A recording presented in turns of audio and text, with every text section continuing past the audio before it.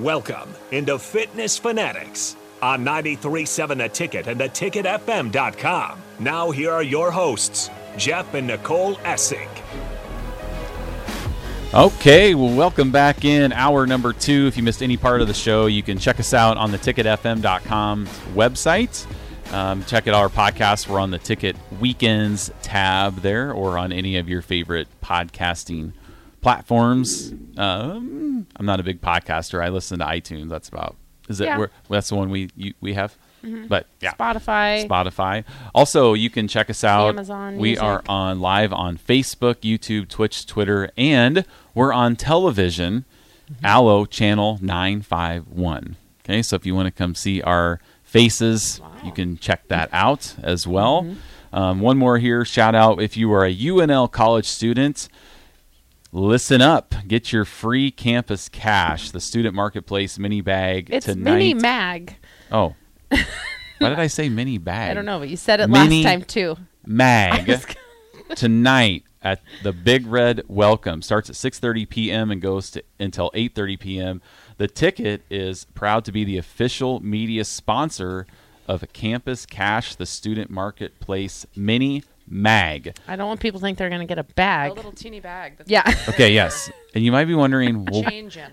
you guys, what is the mini mag? Well, I'm going to answer that for you since you were wondering. Yeah. The mini mag includes tons of great discounts from your favorite spots in Lincoln, like Kubota, Alumni Hall. Did I pronounce that wrong? Nope. Qdoba. Qdoba.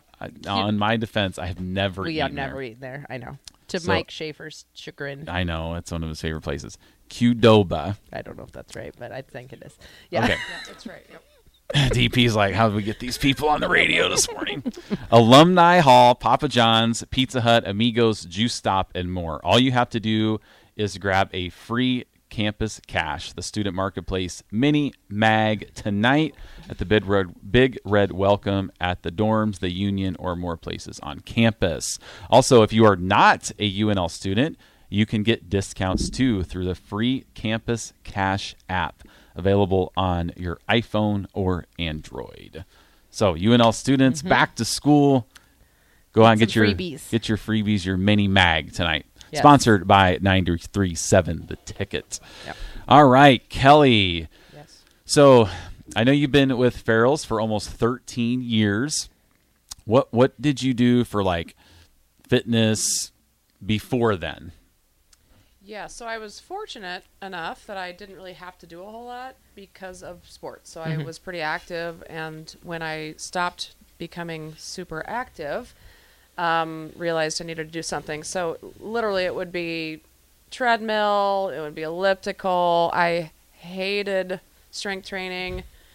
Because it's a little intimidating. Just walk into a Gold's Gym and saddle up to the dumbbells. So you just Next to somebody with their arms like right, this and then big. the big weight belt with Bruce on the back, and so I'm always jumping on the treadmill because that's just what you did, and so right before Farrell's, we had all the equipment in the basement because that's what you do, and you're super motivated by that. And I would get up every morning and go downstairs and get on the elliptical or the treadmill, and that would be my routine.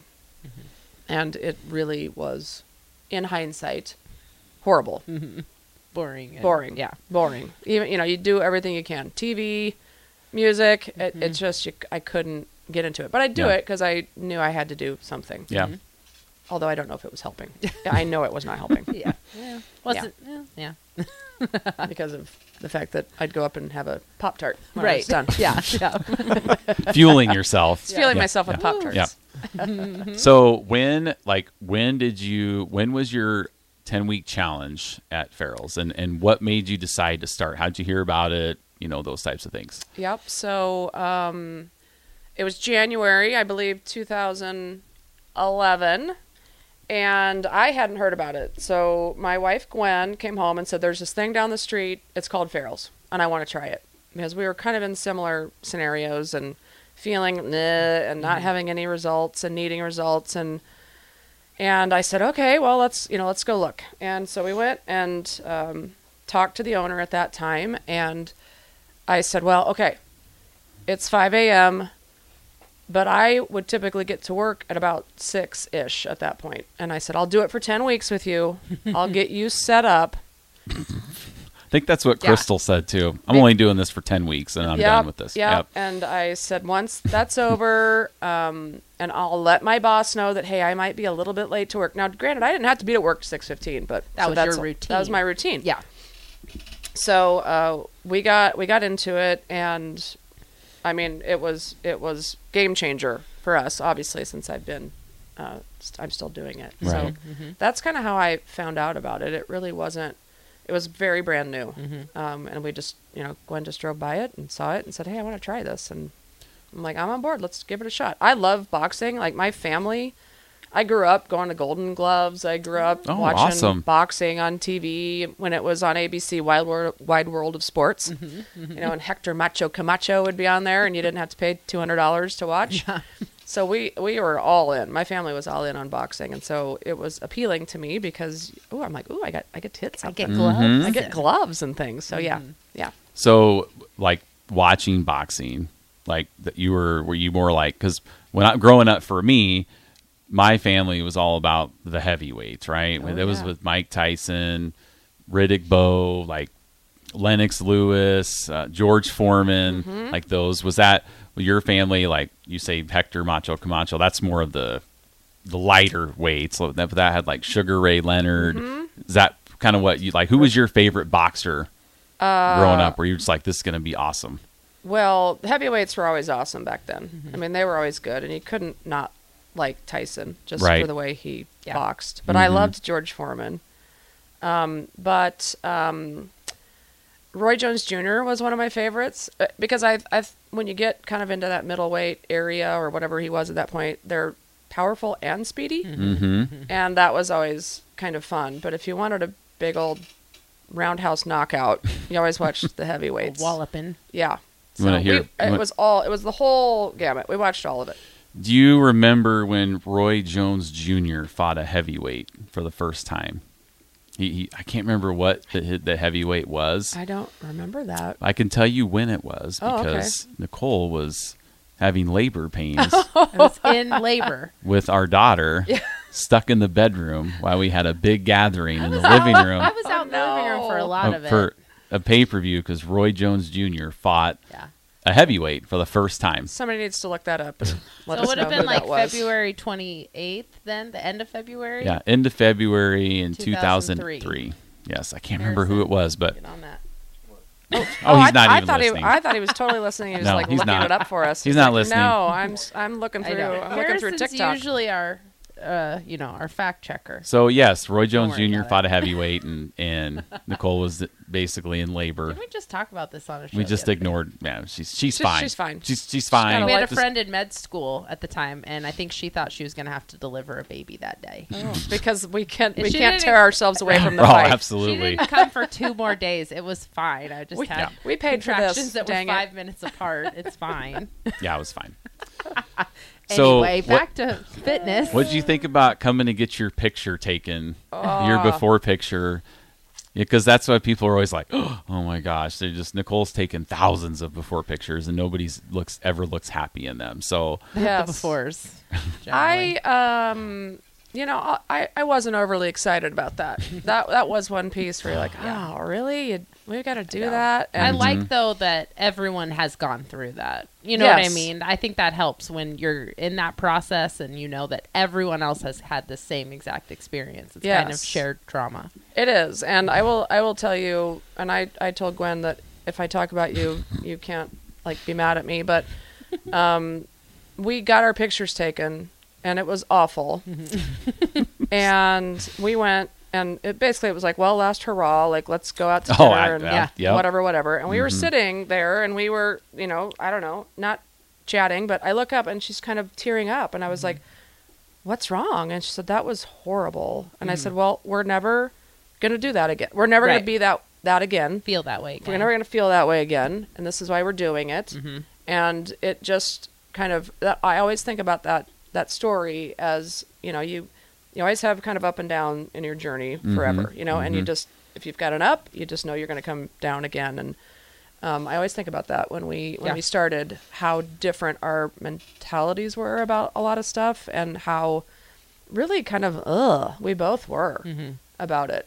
Yeah, people do get emotional sometimes which is 99.9% of the reason why I take all the pictures, because you can't handle people and their emotions. I've taken one before picture. Total ever? No, you've taken a couple. If I take a before picture now, it'll be a guy's picture. Right. Yeah. I took one. He feels uncomfortable taking a woman's before picture, which is, well, so safe. the reasons why Nicole takes all the pictures is, one, she had her, because I'm assuming Tammy probably took yours, right? Yes. Okay. Yes. So when Nicole did her 10-week challenge, a guy took her picture. Yeah. And she was just like, I had white socks on.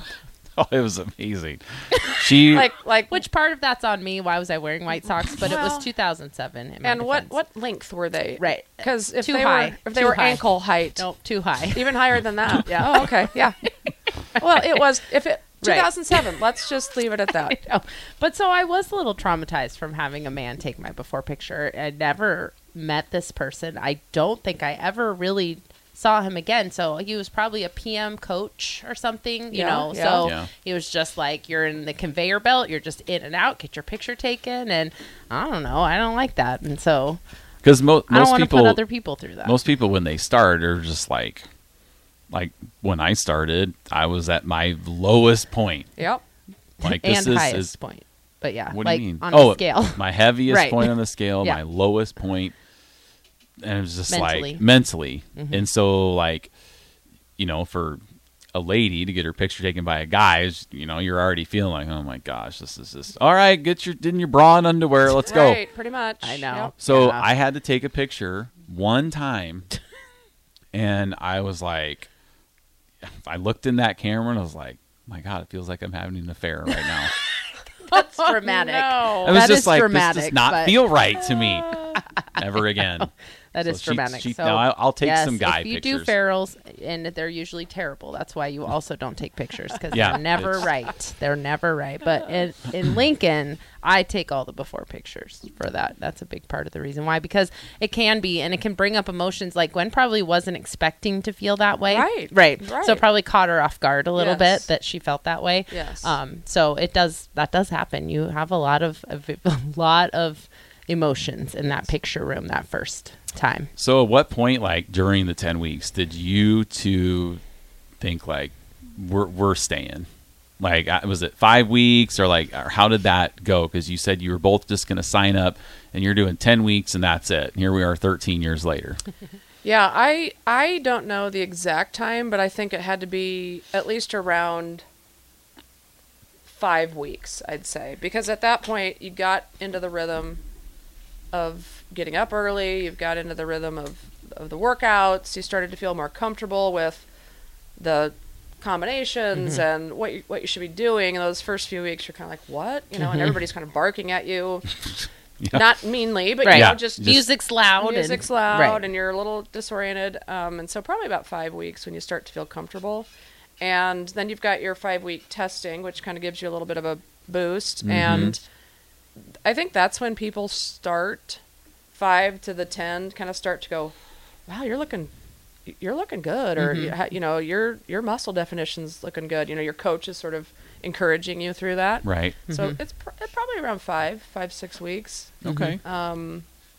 Once you just got to get into the rhythm. That's what and it then is. you start thinking about well, what am I going to do after this? Yeah. And 10 weeks for people, a lot of times, like you were intimidated by strength training before you started ferals. 10 weeks isn't really a lot of time to get comfortable with that too, to feel like you could even do it on your own. Because Right. some people can successfully transition from group fitness to kind of doing it on your own. But even in that 10 weeks, it's not really enough time to maybe feel like you can do it on your own. So I think that's important time to start thinking about, well, what am I going to do? I already had this routine established, and now what am I going to do afterwards? So Well, and a lot of the times the routine is because of the people around you too. And so, I could get up every day at 4:15 if I wasn't doing this, but would I? And so part of it is just that extra motivation with your friends who are also going, and, being able to see them. There are times where I don't see, some of them except for the gym. Mm-hmm. Right. And so that is also, I think, a really good motivator, is just having people around you who have like-minded goals and, and have fun working out, and which is a big part of like putting yourself out there in the classes too. Get to know the people around you, because I think that's something that you have made friends in this, that like you travel with and stuff like now. And you could have, trudged in and had the same attitude on your, that you did on your elliptical in your basement all by yourself. And, but you come in and you open yourself up to people, and you get to know people, and and I think that sometimes people miss that if they don't make those connections. Yes. And I think that's really important. I agree. And it wasn't like we ran in there to say, hi, I'm it's 5 a.m. It's not like, but yeah, I mean, it ends up that you do have friends for life. I mean, I've got, and we're kind of segueing into that piece of it, but I have friends I've met at the gym that we travel with routinely, that we, for example, always wanted to scuba dive and never did because we just don't know anybody, and how do we do it? And our friend Amanda and her husband Carrie are huge divers. Amanda I met at the gym, and we still travel to this day, and we're traveling in November together. And Crystal, who's another instructor, and her husband, we travel all the time, and we golf. We're involved with their kids' lives, and just fast friends. Crystal and Tony, along with a couple other really good friends, went with us, and when we got married. So all of those relationships came from the gym. Yep, which is really cool. I mean, it is cool, because that's the whole Farrell's culture and family and stuff, and meeting people. Most of our friends are all from Farrell's. I mean, we just you don't know them, you come in and you get to know them. That's just really cool. So, when did you start? So, what kind of made you? We're going to get into this a little bit, and then we're going to take a break, and then we'll end up with the next segment. But when did you decide you wanted to be an instructor? Well, I didn't decide that. So you mentioned Tammy. She was the owner when we started. Yes. And she gently asked if I would try it. And I said no. How far were you into your, Farrell's journey? I'd say it was around a year. Okay. Maybe. Maybe a little less. But she really continued to encourage me. She was hard to say no to. She still is hard to say no to. And so, that's how I got into it. And I was petrified, absolutely petrified to try it. Did you start with strength training? I started with strength training, if I can remember correctly. And, lots of good mentoring from her, from other instructors.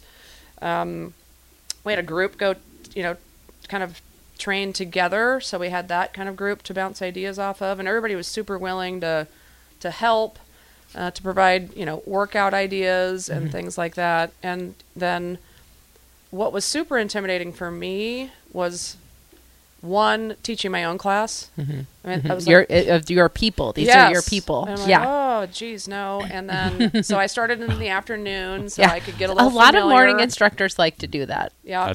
That's what we do too. Start a lighter class. That's because the morning classes are much busier. That is a little more intimidating. So that's how I started out, and then rolled into kickboxing. All right. Well, we're going to take a break, and then we're going to continue that conversation about why you've continued to be an instructor, and so to think about over break, why did you continue to be instructor, motivating people, and how you find that to do that on a daily basis. So we'll be right back with Kelli Kramer from the Yankee Ridge Farrell's location on 93.7 The Ticket.